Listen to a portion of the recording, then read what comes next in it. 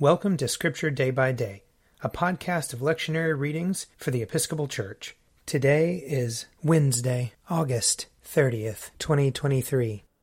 A reading from the first book of Kings, chapter 3. Solomon made a marriage alliance with Pharaoh, king of Egypt.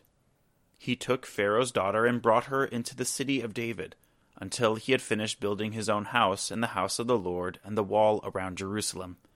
The people were sacrificing at the high places, however, because no house had yet been built for the name of the Lord.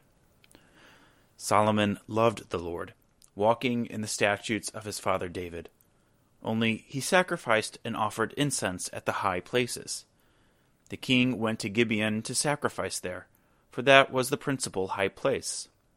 Solomon used to offer 1,000 burnt offerings on that altar. At Gibeon, the Lord appeared to Solomon in a dream by night. And God said, "Ask what I should give you." And Solomon said, "You have shown great and steadfast love to your servant, my father David, because he walked before you in faithfulness, in righteousness, and in uprightness of heart toward you. And you have kept for him this great and steadfast love, and have given him a son to sit on his throne today. And now, O Lord my God, you have made your servant king in place of my father David, although I am only a little child. I do not know how to go out or come in. And your servant is in the midst of the people whom you have chosen, a great people, so numerous they cannot be numbered or counted. Give your servant, therefore, an understanding mind to govern your people, able to discern between good and evil. For who can govern this your great people?" It pleased the Lord that Solomon had asked this. God said to him, "Because you have asked this, and have not asked for yourself long life or riches, or for the life of your enemies, but have asked for yourself understanding to discern what is right, I now do according to your word. Indeed, I give you a wise and discerning mind. No one like you has been before you, and no one like you shall arise after you. I give you also what you have not asked, both riches and honor all your life. No other king shall compare with you. If you will walk in my ways, keeping my statutes and my commandments, as your father David walked, then I will lengthen your life." Then Solomon awoke. It had been a dream. He came to Jerusalem, where he stood before the ark of the covenant of the Lord. He offered up burnt offerings and offerings of well-being, and provided a feast for all his servants. Here ends the reading. Psalm 119. Happy are they whose way is blameless, who walk in the law of the Lord. Happy are they who observe his decrees, and seek him with all their hearts, who never do any wrong, but always walk in his ways. You laid down your commandments, that we should fully keep them. Oh, that my ways were made so direct, that I might keep your statutes. Then I should not be put to shame, when I regard all your commandments. I will thank you with an unfeigned heart, when I have learned your righteous judgments. I will keep your statutes, do not utterly forsake me. How shall a young man cleanse his way? By keeping your words. With my whole heart I seek you. Let me not stray from your commandments. I treasure your promise in my heart, that I may not sin against you. Blessed are you, O Lord. Instruct me in your statutes. With my lips will I recite all the judgments of your mouth. I have taken greater delight in the way of your decrees than in all manner of riches. I will meditate on your commandments and give attention to your ways. My delight is in your statutes. I will not forget your word.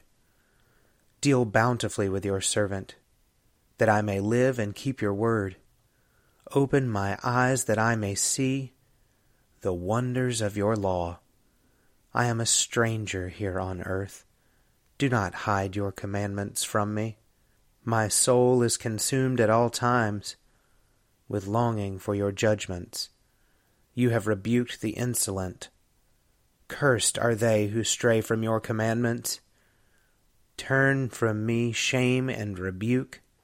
for I have kept your decrees. Even though rulers sit and plot against me, I will meditate on your statutes. For your decrees are my delight, and they are my counselors. A reading from the Acts of the Apostles. Since much time had been lost and sailing was now dangerous, because even the fast had already gone by, Paul advised them, saying, Sirs, I can see that the voyage will be with danger and much heavy loss, not only of the cargo and the ship, but also of our lives. But the centurion paid more attention to the pilot and to the owner of the ship than to what Paul said.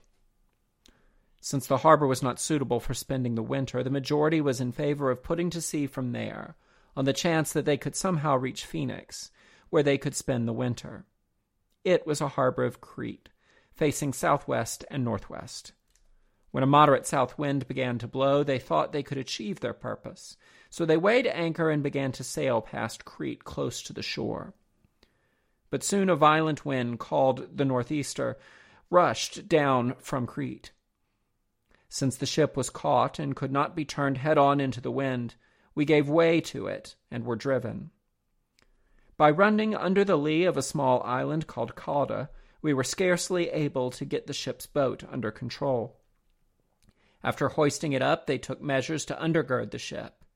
Then, fearing they would run on the Syrtis, they lowered the sea anchor, and so were driven. We were being pounded by the storm so violently that on the next day they began to throw the cargo overboard, and on the third day with their own hands they threw the ship's tackle overboard. When neither sun nor stars appeared for many days and no small tempest raged, all hope of our being saved was at last abandoned.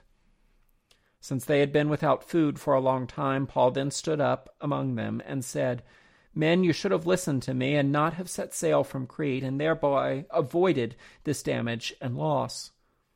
I urge you now to keep up your courage, for there will be no loss of life among you, but only of the ship. For last night there stood by me an angel of the God to whom I belong and whom I worship, and he said, Do not be afraid, Paul. You must stand before the emperor, and indeed God has granted safety to all those who are sailing with you. So keep up your courage, men, for I have faith in God that it will be exactly as I have been told. But we will have to run aground on some island. Here ends the reading. A reading from Mark chapter 14. It was 2 days before the Passover and the festival of unleavened bread.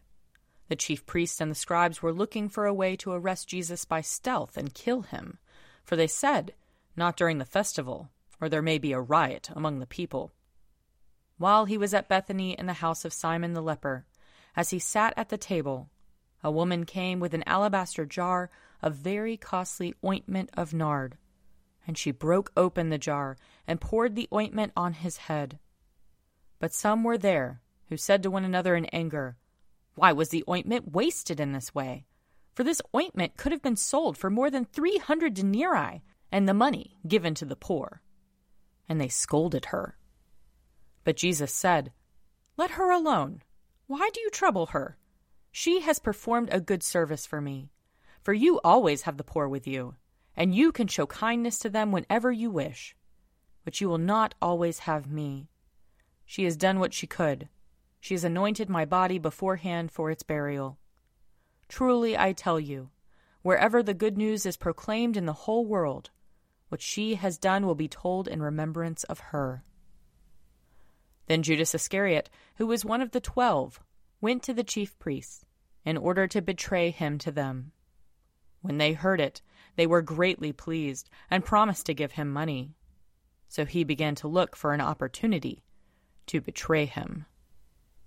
Here ends the reading. If you would like to read a meditation based on these readings, check out Forward Day by Day, available as a print subscription, online, or podcast. I'm Father Wiley Ammons, and this podcast is brought to you by Forward Movement. Learn more about our work to inspire disciples and empower evangelists at www.forwardmovement.org.